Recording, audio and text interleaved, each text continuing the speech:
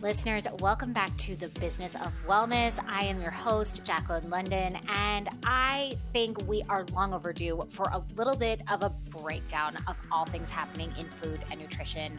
I have a number of topics that I'm going to get into today, some of the kind of highlighted, most talked about of the moment topics in the realm of food and nutrition, what they mean in general, what are some of the implications of these things, and what do they mean for you as someone who is a listener of this podcast, as someone who is interested in the wellness industry at large and may work in the wellness industry, and what are some of the consumer takeaways. So if you are listening and you're thinking, okay, I don't work in this industry, but I do want to know what the deal is with sugar alcohols. Yes, please grab a seat, go for a walk, get outside, stay a while, because we're going to get into all of it.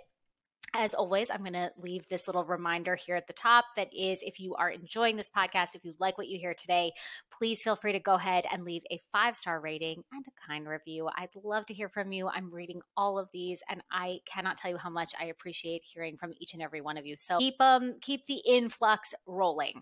And of course, you can always find me on social at Jacqueline London RD and on TikTok at Jacqueline London. So without further ado, here's what we are getting into today, just to give you a little bit of a background. So first topic that we're going to cover is Weight Watchers' acquisition of Sequence, the telemedicine company focusing on obesity medicine. We're going to talk through the pros, the cons, the media coverage, my favorite take, and my overall point of view and perspective as Weight Watchers' former head of nutrition and wellness, because I have some thoughts.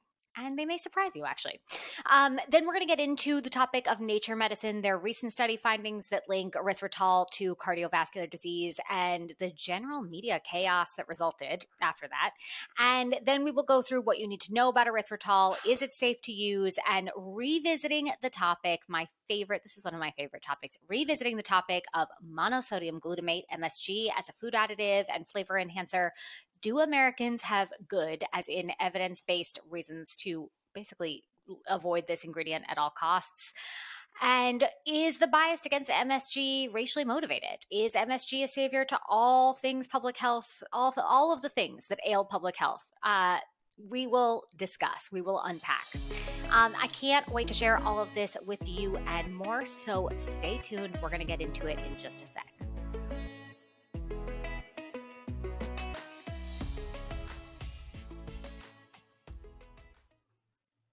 Weight Watchers' acquisition of Sequence. All right, so here is what I want to cover about this news item. So the first thing to know is that Weight Watchers acquired Sequence, which is a telehealth company focusing on medical weight loss and prescription of GLP-1s for people who qualify.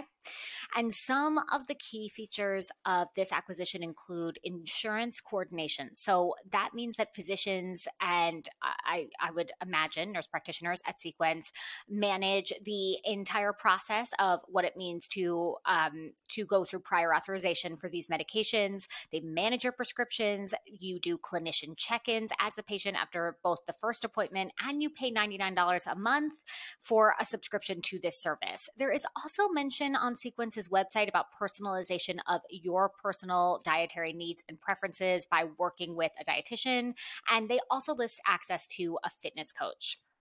So from what it looks like and from what I've read so far, it really looks like through this acquisition, Weight Watchers will be the behavioral health, food, nutrition partner to an existing telehealth service. So what does that mean? Basically, and granted, they are the acquirer, so they bought this company. So this company will go under the umbrella that is Weight Watchers. But what does this mean in the broader sense? I think, and this is my opinion, and it's been, I'm going to share some sources with you of what I consumed to prepare for this episode. But in addition to that, just as kind of a hot take from the outside, if you're a patient of Sequence, you will most likely get access to the Weight Watchers program and membership tiers, although it seems from everything that I've read so far, it seems that this has yet to be worked out. So actually really interesting. There's a lot of talk online about what this really means, and actually no one knows what it means, including the people involved at the at the very basic, very direct level. How far it'll go if you're a current member of Weight Watchers and want to access this program, the sequence program, like how can it go the other way? That's also still pretty unclear right now. And that's likely because both companies really are deeply unclear about how this exactly will work and how they will merge from a programmatic standpoint at the time of this recording. So just the lay of the land from what I can glean as more, in my journalist role here, that's what I'm seeing. So no, to answer the kind of larger question that's at play here, Weight Watchers can't just automatically prescribe medications that are magically somehow accepted by insurance. It's not like you can be, the great example that comes to mind is like, it's not like Kyle Richards can just like join Weight Watchers in order to get her Ozempic now covered by insurance. You know what I mean? So Ozempic specifically isn't covered by insurance for weight loss alone. You'd have to meet a set of qualifying criteria that includes a comorbidity like insulin resistance, or your choice is to, if you really want Ozempic, then you're going to have to pay out of pocket regardless of your membership to the Weight Watchers program. So if you don't qualify, it's not like you're going to automatically qualify by being a Weight Watchers member. And I'm saying that here because while I don't know that specifically as if I were working for this company, I do know that from the standpoint of what can possibly be allowed through insurance coverage as a practitioner. It's fascinating how basically every headline is using the search term Ozempic to fight for their spot in Google's news algorithm, however. I mean, that is truly maybe the most fascinating component of all of this is like every headline is linking Weight Watchers and Ozempic together. And you can see when you look at this from a media standpoint that this is clearly a search play. I mean, this is just an effort to get to the top of Google's algorithm.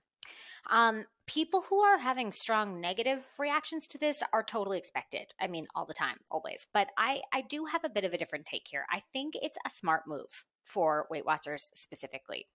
And the news coverage on this topic itself is honestly what creates a little bit more of the toxicity of that kind of toxic environment. Like it or not, Weight Watchers is a consumer brand. They're a household name and a brand that many people have had at some point over the course of their lifespan an interaction with, especially millennials like myself who watched their parents use it when they were growing up. So while the move makes sense for their business model and their demographic, like who are the members of Weight Watchers, right? This makes sense for them.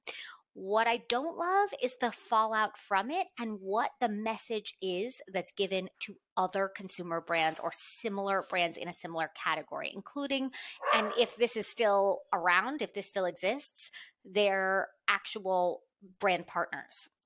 So I'll tell you more about that when we get to the cons. I want to start with some of the positives. Let's start with the pros.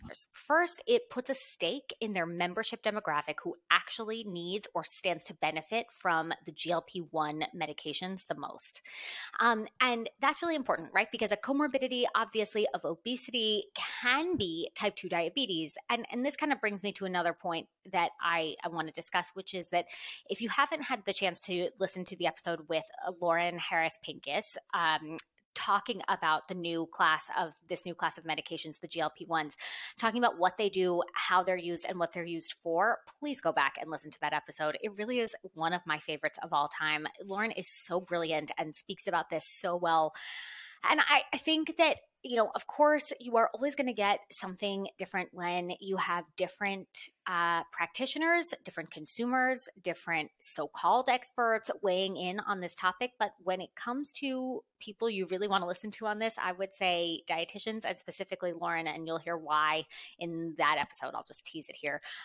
It is the perfect person, are the perfect practitioners to speak on the topic. And that's because we're really looking at multiple sides of this, who benefits, who does not benefit, and what it means. And what this entire acquisition is predicated upon is the idea that obesity itself is a disease. Now, does that mean that weight gain is a disease? Absolutely not.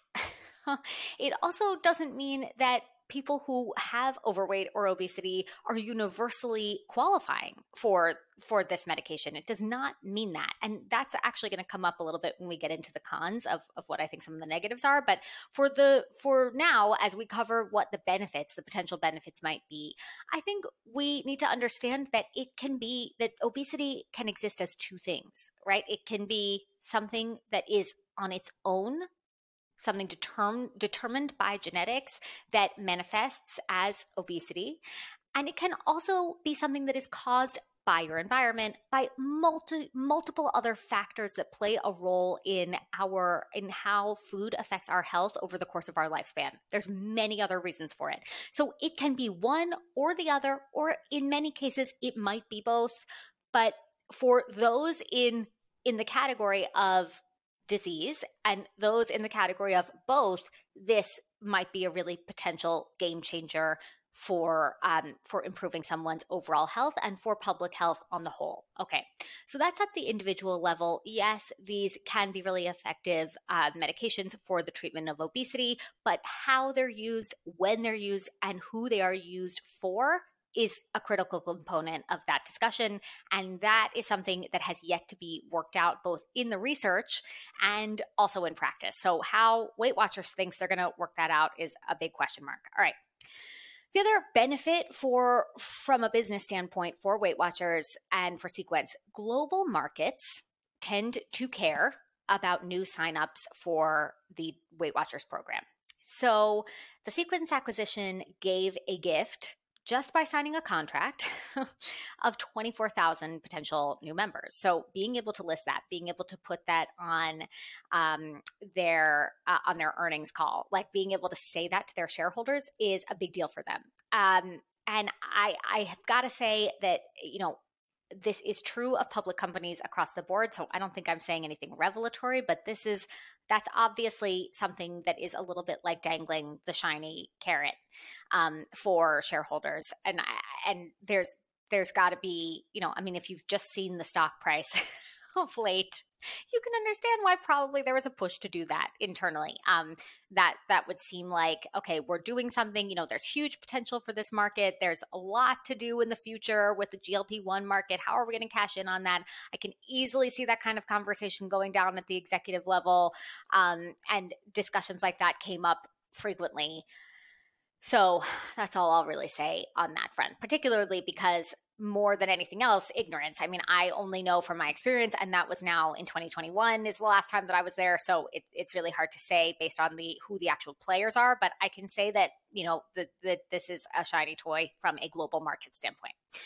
More content and creative resources for Sequence employees and practitioners can really be beneficial. That's another huge pro of this. I think, as someone who worked in content and on the global brand team, I really had like an absolute front seat to all of the content and creative that goes on for this global brand, especially from the people who work here in New York City, who are working on all of the food and the recipe content. There's so much work that goes into that. And these recipes are from the best of the best. And I can say that with confidence because I know her and she's amazing. But I feel like that is not being talked about enough, right? It's like, that's the real benefit from Sequence's standpoint, is that as a dietitian, as any health practitioner will tell you, you only get so much time with any individual patient. So when you have something that you can provide them with as a follow-up, as a takeaway, as something to review when you leave that session, that's a huge asset. And I think that's where Weight Watchers really has stuff to deliver. Like, they can really benefit Sequence patients by giving them some of those follow-up items, action items, especially the recipe content. That's huge.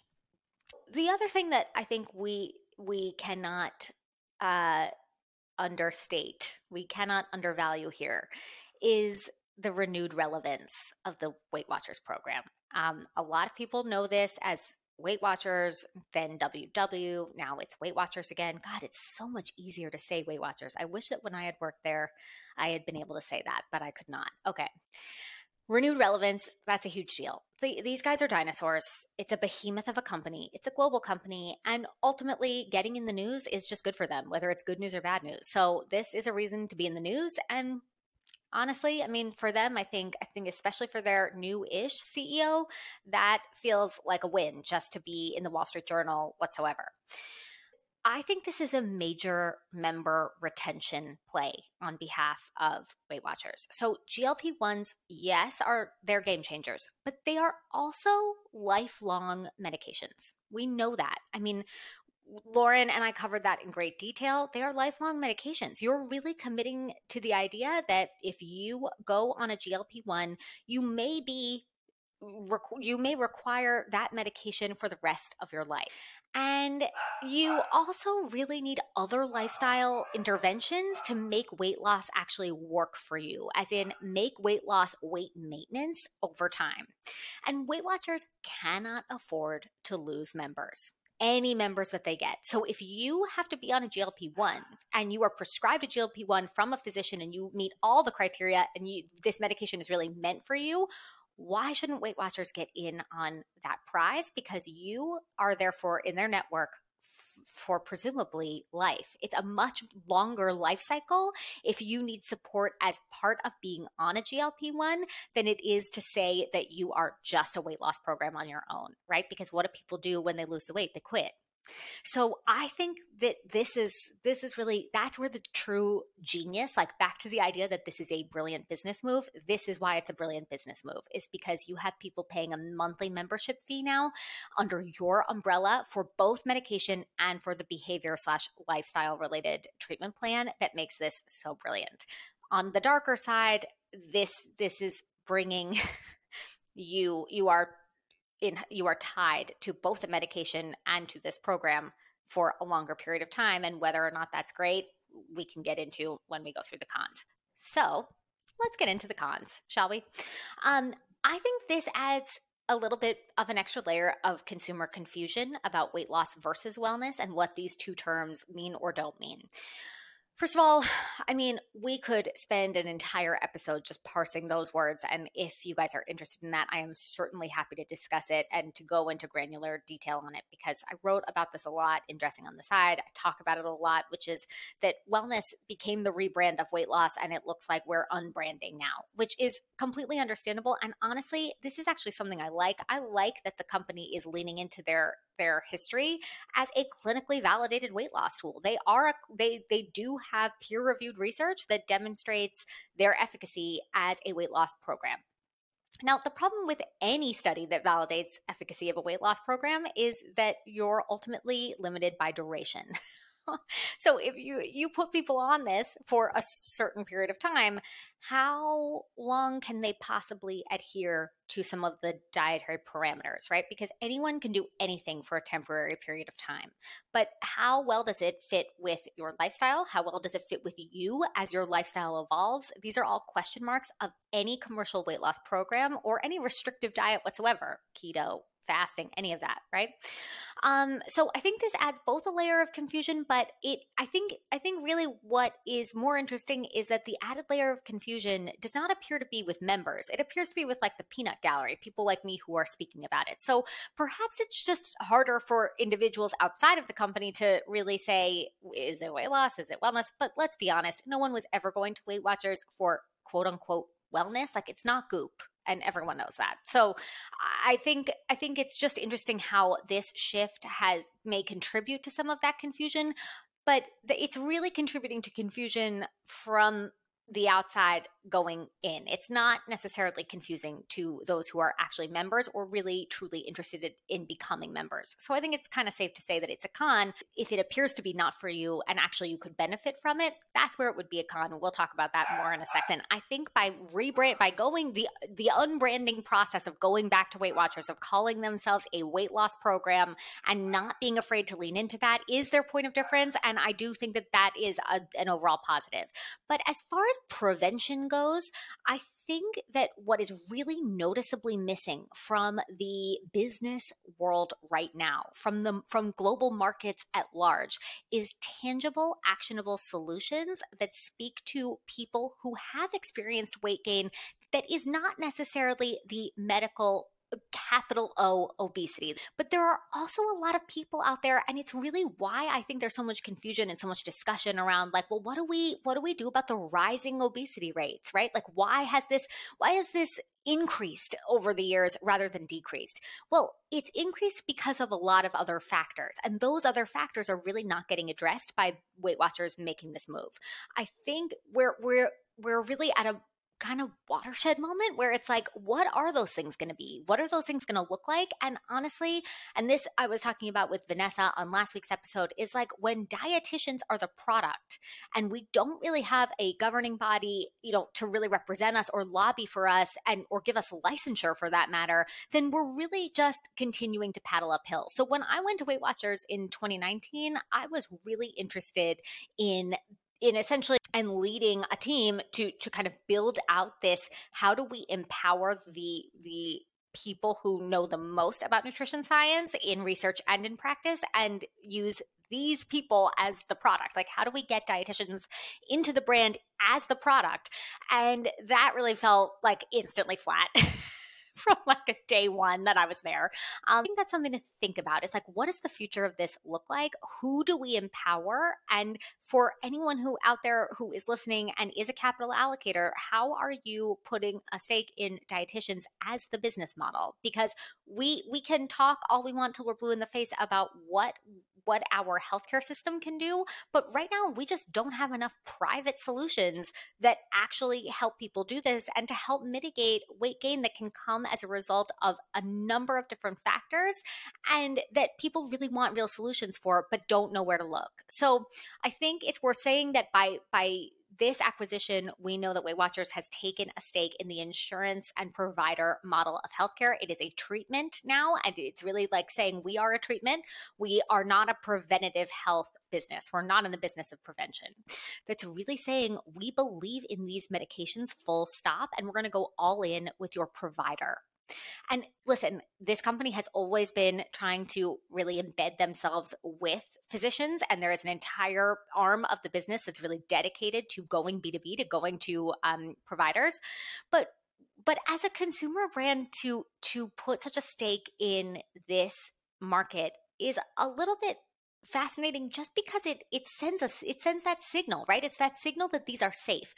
The thing is that these are probably safe for the people who need it most, but let's be really honest. When we're talking about the people who need it most, it may be that much of a life or death situation. It may be so serious, like the other health complications that can come for people who have obesity and who have struggled their entire lives. These may be like the life-saving solution. And in that case, it is critical. But remember, we're talking about a consumer brand, right? Like, we're talking about people that also sell protein bars.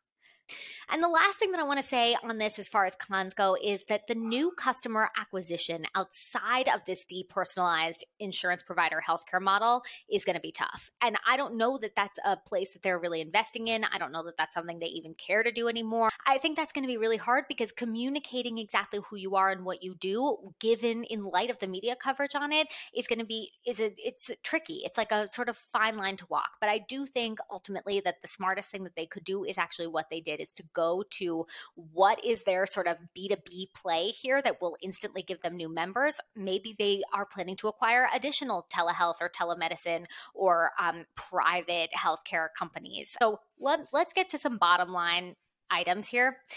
GLP-1s are a medication that may be necessary for people with type 2 diabetes and obesity. Not everyone, but some people. And obesity as a disease and weight gain due to environmental, lifestyle, other health-related conditions are not necessarily the same. They may coexist, they may become trickier to parse, and therefore ultimately require some GLP-1 or medical intervention. But for a lot of people who won't qualify for GLP-1s, personalized weight management interventions still won't be found at Weight Watchers. I can personally say that with some degree of confidence. The public-facing image of bringing these two concepts together under the same roof, I think, gives the perception of a global consumer brand partnership with a healthcare system that for many people feel like that's what got them into this mess of like, what the fuck do I eat in the first place? So when all you have is a very rather restrictive for many people point system, an app, and like a handout, that might not be enough to help you better understand your relationship with food as a member. So new customer acquisition can be tough. To me, this says a lot about the context, about where there are opportunities for capital allocators, for new business ventures, for dietitians who are founders. I think this really is an open road for that part of the market that is untapped to take off. And I would love to see I would love to hear from those of you who are interested in learning more about that and how it might work. We also need business solutions that scale either dietitians as the product or creative, interactive, engaging nutrition education as the product that's run by dietitians. Not another example of the category leader in consumer weight loss getting in bed with big insurance, or rather bringing big insurance into bed. The program itself really can only do so much. It can only deliver so much value. You're capped by their complete inability to personalize anything that's relative to your actual needs and lifestyle. So how this will actually work is TBD, according to what's been written so far, and that's the time of this recording. I will definitely keep an eye on it. I can't help it. I'm a news consumer. I'm a business news consumer. I'm a wellness news consumer. So you can see how all of this comes together. I just couldn't not touch this topic. Let me know what you guys think. I would love to hear from you about what your thoughts are on this acquisition. I'd also love to hear from you about what you think about what I said as it relates to retention play, customer retention, and what you think this means for the category or for the overall conversation about GLP-1s and weight management. All right, so let's discuss the latest controversy over erythritol. So a study published in Nature Medicine last week, it came out on, I think, February 27th. It made national media headlines for linking a 0-calorie sugar substitute to increased risk of cardiovascular disease and symptoms. The headlines range from Wall Street Journal, "Are artificial sweeteners bad for you? New worries about link to strokes, heart attacks," to CNN, "0-calorie sweetener linked to heart attack and stroke." And today, "What is erythritol? Sugar substitute linked to heart attacks, stroke." So I'm about to have a stroke reading that. I mean, let's talk about what it is, what it means for consumer food products, and what it may mean for you. All right, first, what is erythritol? It is a type of sugar alcohol that's found in 3 specific ways. And these are each one of them going to be important. So let's cover each. The first is naturally occurring in carbohydrate foods like fruit. Melon is a great example of a type of fruit in which sugar alcohols are present in larger amounts, but to some degree as a dietary carbohydrate. Fruit, veggies, whole grains, any type of sugar alcohol that is naturally occurring may be found in mixed amounts, kind of across the supermarket, right? But it may come from foods in which it is already innately there, and it may come from number 2, which is as a food additive used to replace sugar in food products made through a fermentation process. That's important. This is always lauded as innovation in food science, in food production, is to use something that's naturally occurring. That is as a food additive used to replace sugar in food products made through a fermentation process. From what I've gleaned from the FDA, generally recognized as safe kind of review, designation, research review, is that this is typically done by fermenting corn. So it is essentially taking a carbohydrate food, fermenting it, and using these sugar alcohols to then sweeten other commercially available food products. The third and most significant for our purposes today component of this, the third way that we find erythritol, is that our bodies also produce smaller amounts of erythritol, for healthy people, smaller amounts of erythritol, as a byproduct of glucose metabolism. So where do you find erythritol most frequently? Where is it most commonly used? It is most common to find erythritol in larger amounts in packaged foods labeled 0 sugar, since research on erythritol shows that it does not appear to have a significant impact on blood sugar or insulin secretion. So it may have this oral health benefit as well. So, according to the FDA, erythritol is considered generally recognized as safe for use as a flavor enhancer, formulation aid, humectant, non-nutritive sweetener, stabilizer, thickener, sequestrant, texturizer, and it can be used in a variety of foods. It's been used in the following human foods: bakery fillings, cakes and cookies, chewing gum, dairy drinks, fat-based cream used in modified fat/calorie cookies, pastries, hard candies, frozen dairy desserts, puddings, reduced and low-calorie beverages, soft candies, sugar substitutes, yogurt, and others. Gotta love the FDA. That's just such a government thing to. It's like this really specific long list of frozen dairy desserts. and others. And then they also go on to say, in addition, erythritol is a non-cariogenic carbohydrate sweetener, as in it's not gonna give you cavities. Okay, so I wanna use a little quotation from Food Insight to give us a little bit more context here. Estimated consumption of erythritol is about 16 grams per day in the US, with the highest erythritol consumers getting about 32 grams per day. Although symptoms of gastrointestinal distress have been noted with excessive intakes, erythritol is considered to be well tolerated up to 1 gram per kilogram of body weight per day, which would be up to 68 grams of erythritol per day for someone weighing 150 pounds. Okay. I will also add here that from the FDA GRAS statement, from the generally recognized as safe kind of research brief, erythritol at 50 grams per day can cause GI side effects like diarrhea. I mean, they note some issues with the study that they're citing when they talk about this in the paper, but I'm going to link that here. You can certainly make up your own mind. And if you are following a low FODMAP diet for the treatment, for the management of IBS, erythritol is considered to be a lower FODMAP polyol, but it is still a polyol. So there's that. Okay, so when erythritol or other types of sugar alcohols are added to a packaged food or beverage, the FDA requires that the type of sugar alcohol is specified in the list of ingredients. Okay. This is also according to Food Insight. You're not always going to find sugar alcohols documented on the nutrition facts label, right? So sugar alcohols aren't required to be displayed on the label unless a product makes a claim on that label about sugar alcohols or sugar content. So if such claim is made, like 0 sugar, for example, then the number of grams of sugar alcohols in a serving of the product must be displayed on the nutrition facts label. If only one type of sugar alcohol, such as erythritol, is used, some products will call it out by name on the nutrition facts label, but this is actually not required. This is really important, and we're going to come back to why after I give you the kind of overview about the study. So what were the findings? The latest study, again, it's in Nature Medicine. It looked at subjects who were age 60 plus, who were already at high risk for heart disease, and found an association between erythritol intake and risk of major adverse cardiac events. Most notably, the association of erythritol and the formation of blood clots.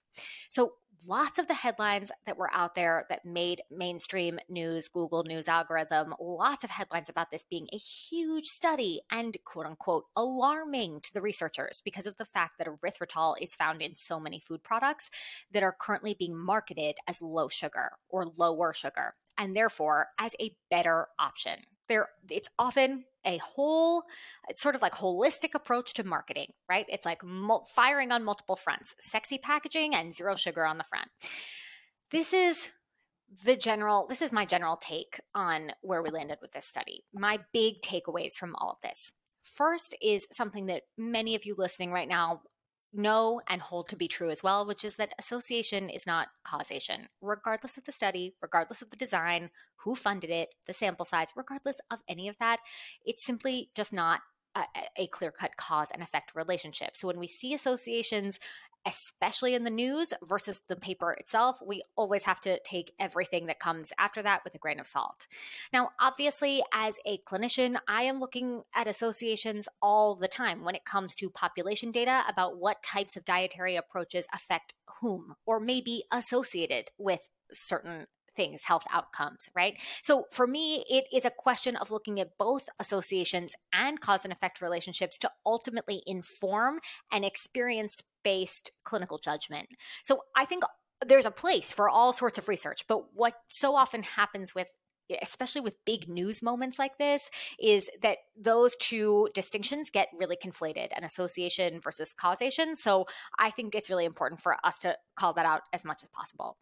The second big takeaway for me in this study, the biochemistry of erythritol and the study design itself are totally misrepresented by the media coverage. I mean, the media went apeshit over this. And I honestly was like, is this a slow news week? Is that what you're saying? I got an alert while I was coming back from New Zealand on my iPhone. It's like my iPhone knows, like, you're a dietitian who speaks about media, science in the media, science in the news. Like it was like, are you really, like, you thought I needed to know this at 30,000 feet? Like, that's how hysterical we got over it. So first, it's not about me. So let's just back up for a sec. The biochemistry of erythritol. Let's go back. Erythritol production in the body we know exists, we covered that, but it also increases with oxidative stress. What is oxidative stress? Risk for cardiovascular disease. So if you're at risk for cardiovascular disease, and that's accurately reflected in the blood work of the study participants who were all undergoing in two different phases of the trial, workup and evaluation for CVD risk assessment, and then later for CVD evaluation, for treatment evaluation. So that's who we're talking about. That was the population. Okay. Intake of erythritol does not appear to be a safety concern from one study alone. Using this data showing an association between erythritol and CVD, the researchers conducted a pilot study of, just wait for it, 8 healthy volunteers, gave them erythritol to actually consume, and found that erythritol levels in the blood went up, and they stayed up for 2 days when these folks were given erythritol to actually eat in food sources. This, they found, heightened platelet reactivity and thrombosis potential. So that is interesting, but again, 8 people. The bottom line is that this study really shows the need for, number one, more research. But that's about where the kind of concrete takeaways begin and end, because erythritol is still generally recognized as safe by the FDA. The way that this study was communicated to and by mainstream media was totally jarring and misrepresentative of the study itself. And ultimately, consuming some erythritol from naturally occurring and quote unquote zero sugar products appears to be just fine, especially if you have type 2 diabetes or insulin resistance. So again, what I like about erythritol and what I like about sugar substitutes at large is for the ability for people who have insulin resistance to be able to enjoy products that that make it easier to have more convenience, to feel more liberated, to feel like you actually have lots of options out there for you, whether that be real sugar versions of desserts, of treats that you're consuming in smaller amounts, or maybe you're consuming something that is sweetened with erythritol because you feel like you had lots of different sources of sugar for the day. Whatever it is, I think I hate this word so much. I hate the word moderation, but I think it is really the only word that I can use in this instance. Moderate amounts of erythritol appear to be absolutely fine. Now, I want to talk about this and zoom out on this from a consumer product standpoint. Where will you find erythritol in the greatest amounts in real life? Because something I actually liked about this study is a quote that appears in the discussion section that I want to read for you right now.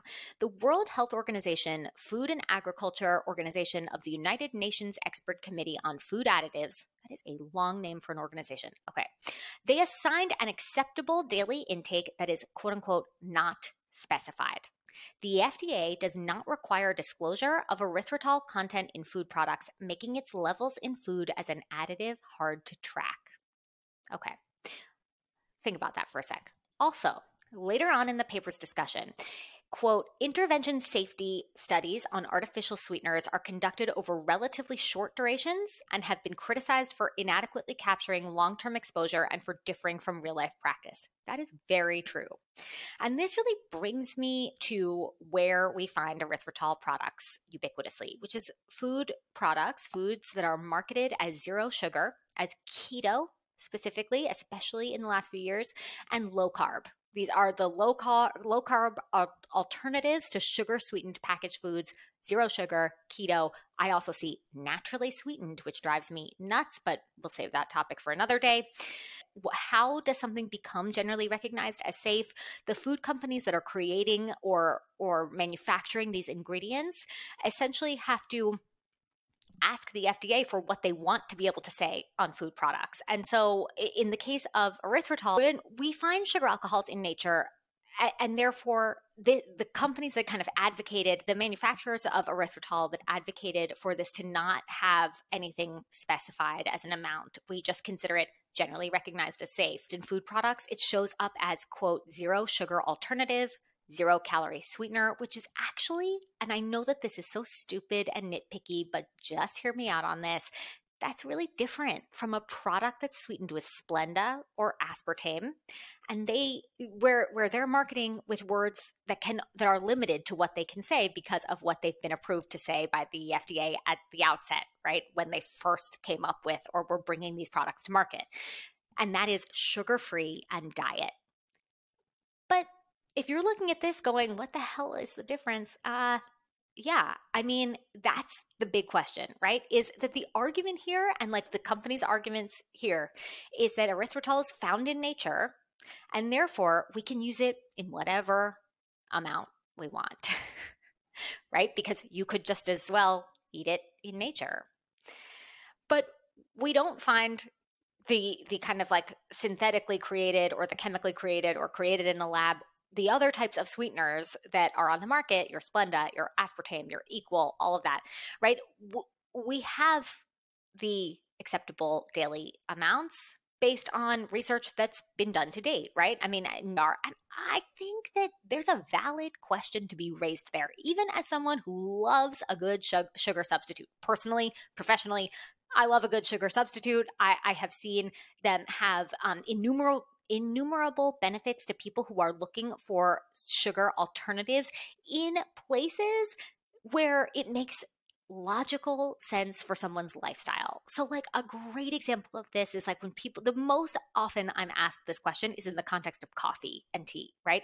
Is it bad to use Splenda in my coffee? I'm like a 3 Splenda gal. I mean, honestly, because ultimately, like if this is going to be my source of Splenda for the day, I'm good.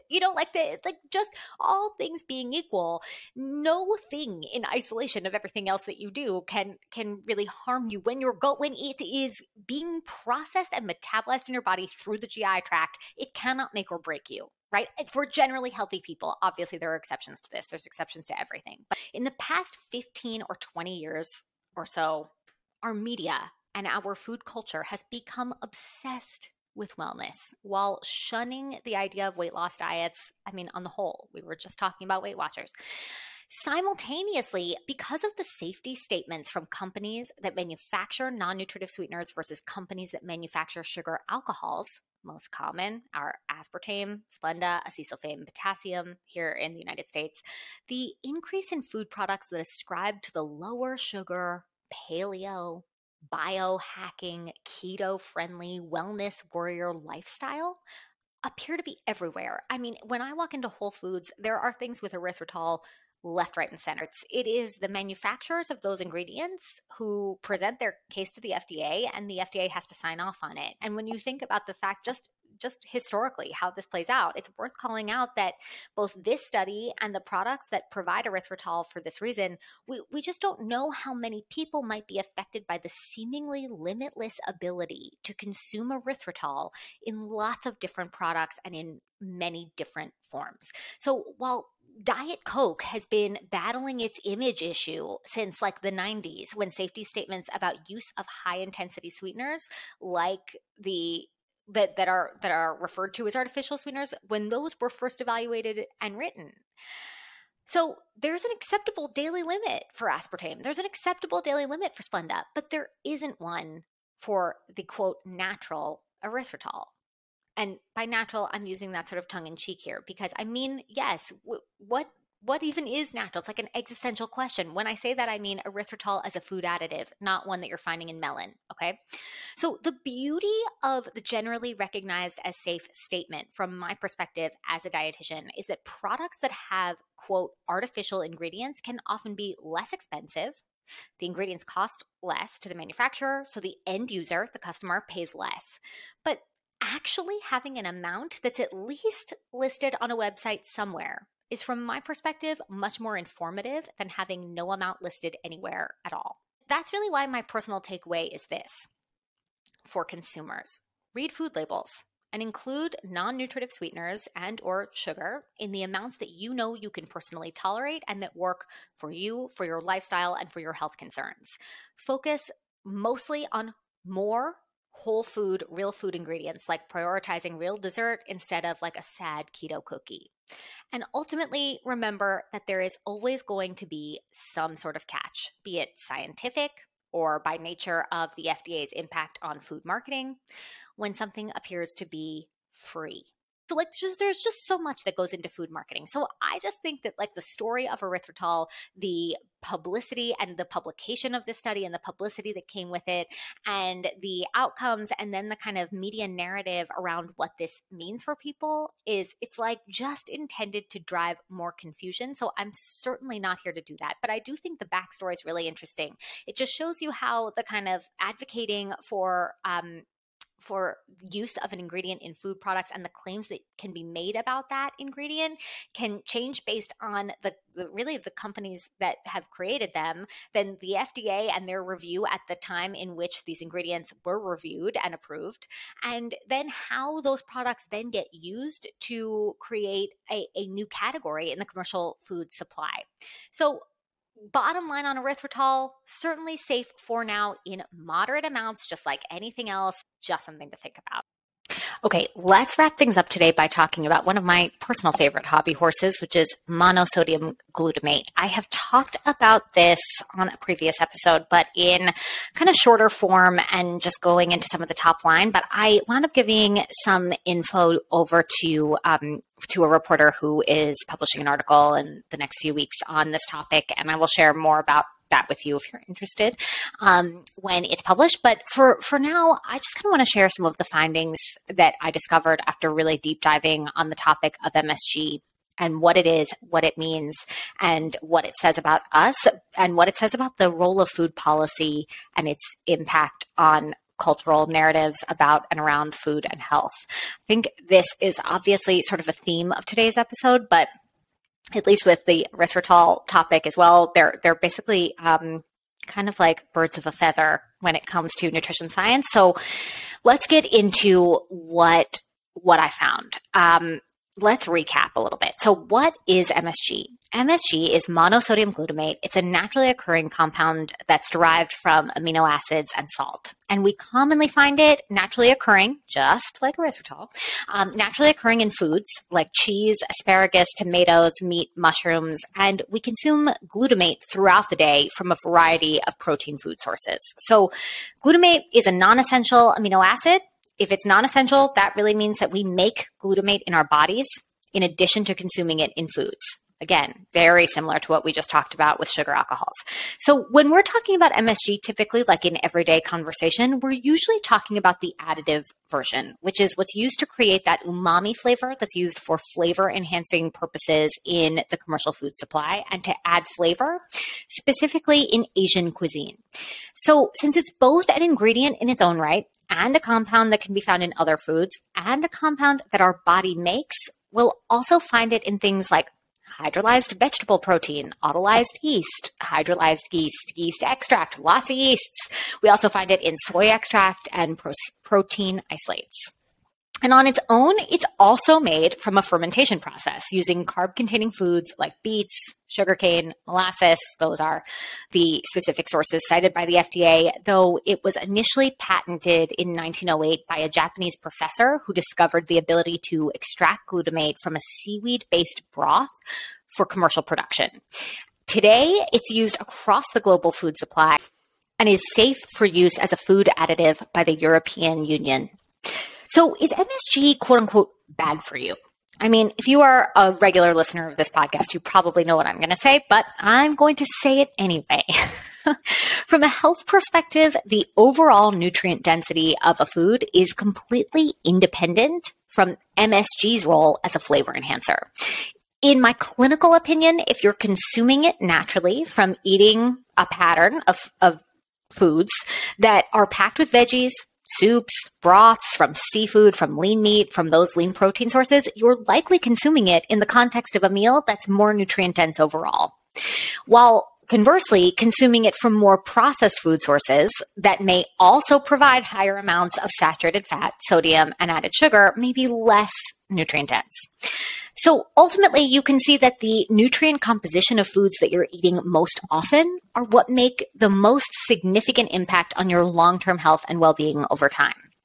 Since MSG is a flavor-enhancing additive, it's used to create that umami flavor that we love. Lots of us love it, right? And that we typically associate with salty-tasting foods. Something interesting has come up and certainly come up in, when I was in media this this was kind of becoming a bigger thing when I was at Good Housekeeping. So that was, I want to say 2018. There's been some recent data that suggest that MSG may actually be of interest from a public health standpoint as a food additive that can be used to reduce the overall sodium content in many prepared and packaged foods. So only 11% of the sodium in the US is from salt that we add to food compared to what we consume from these sources. The big takeaway about MSG from a consumer standpoint is that anyone everywhere should be continuing to include wholesome sources of MSG from food, right, that occur naturally in food since they're all vegetables, lean protein sources, and in the case of cheese, a wonderful thing, just a beautiful thing. Flavor enhancing ingredient that will give you some protein, beautiful. According to the CDC, 10% of Americans, just 10, sad, measly 10, are eating the recommended servings of veggies per day. So the more ways that we can continue to use veggies to add volume, nutrient density, and most importantly, flavor to our everyday meals and snacks, the more nutritious and satisfying our meals become. And the simpler it is to stick with a pattern of eating more wholesome, nourishing, and tasty foods. I also personally use MSG as I would other spices. Like I will use it when I'm cooking to flavor soups, stir fries, sauteed veggies, and honestly in sheet pan recipes, which are two words that I would like to never see put together by the New York Times cooking app ever again.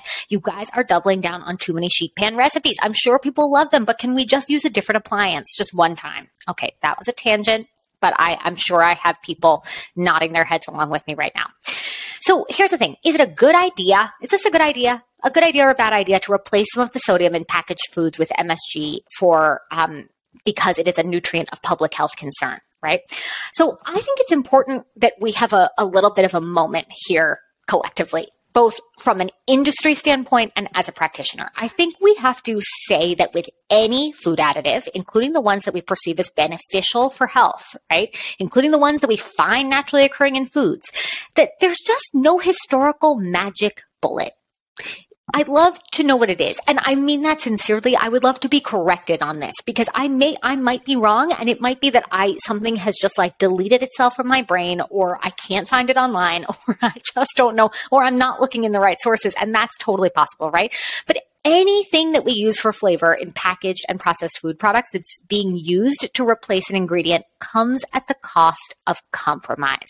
There will always be trade-offs to including one ingredient at the expense of another, or individuals for whom this might be hugely life-saving, game-changing for them, right?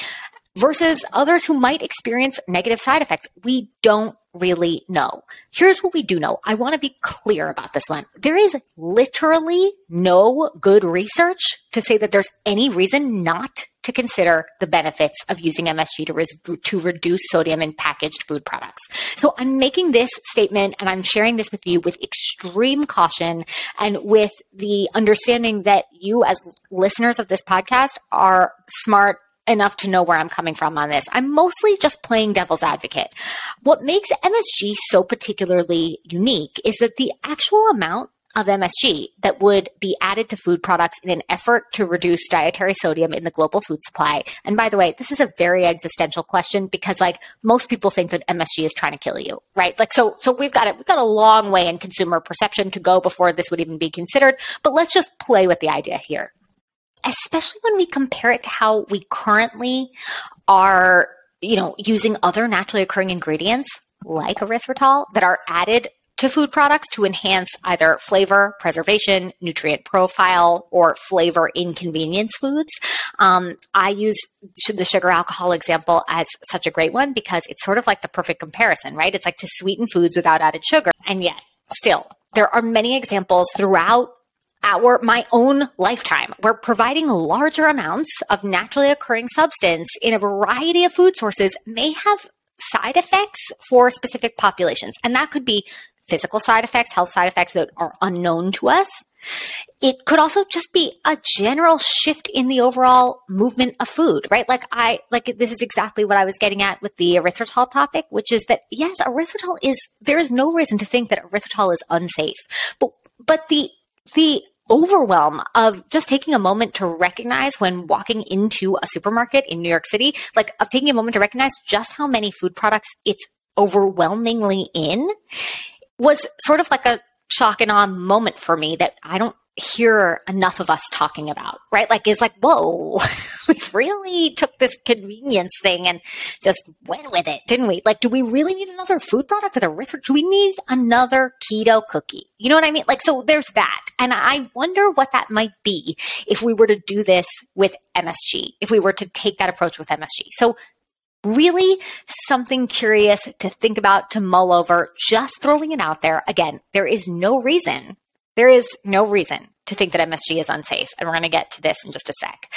But also, there's no such thing as an unequivocal, universal free lunch when it comes to taking naturally occurring compounds, using them ubiquitously in convenience and packaged foods to reduce sugar, saturated fat, or sodium, and presuming that this will fundamentally change public health outcomes. Without access to wholesome foods and without providing real, substantive, and personalized, yes, back to that, full circle, nutrition education about creating an eating pattern that supports your personal health and your needs and your lifestyle goals, there's no way to say from research alone that any compound found in foods can be replicated and produce the same long-term benefits as increasing intake of veggies and fruit, whole grains, lean protein sources, some unsweetened, lower-fat dairy products, and unsweetened beverages.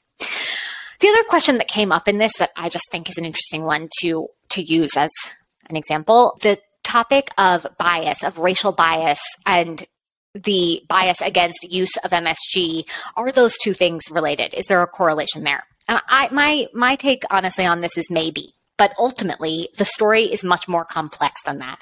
Biochemistry of glutamate, the time and the context in which a naturally occurring flavor additive was brought to market for commercial use in our food supply, and continued propagation of myths about food additives through food product marketing, like, quote, no MSG on food labels, is what's continuing to stoke consumer beliefs that are playing a larger role in the anti-MSG camp, right? And I'm rarely in favor of doing more, of the federal government doing more. Mostly on do less, right? I think that similar to sugar alcohols, this shows us how policy can affect food and diet culture over time, especially when it comes to a behemoth like the Food and Drug Administration, and can often be mistaken from something other than what it was intended to be, right? Like in this case, MSG, and sugar alcohols too, similar versions of this marketing message come at us from everywhere. We see things like no artificial flavors, no artificial colors, no artificial preservatives. The problem with product marketing messages like that is their continued fueling, the continued stoking of the fire that methods used in food production are uniquely responsible for negative health outcomes rather than looking at the nutrient composition of the foods we consume most often. Bottom line here is that this really reflects how food science and food marketing can be so easily conflated, despite the fact that the nutritional composition of food remains untouched. I'm going to wrap it up for today because I feel like I have been talking your ear off for forever, and it's time for me to get this podcast live because I've been sitting on it today.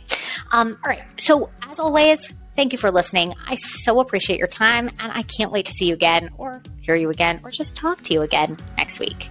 Thanks, guys. Thanks so much for listening to The Business of Wellness. I'm your host and executive producer, Jacqueline London. Remember that advice provided on this podcast is based on my application of research and practice as a registered dietitian and should not replace medical advice provided by your physician. If you like what you're listening to, please follow the show, leave a 5-star rating, and share something you love from today's episode by leaving a review. This podcast only grows with your support. So if you enjoyed this episode, share it far and wide. It may be the one thing someone needs to hear to start building that roadmap today to secure a healthier, happier future. That's it for now. So until next time, cheers.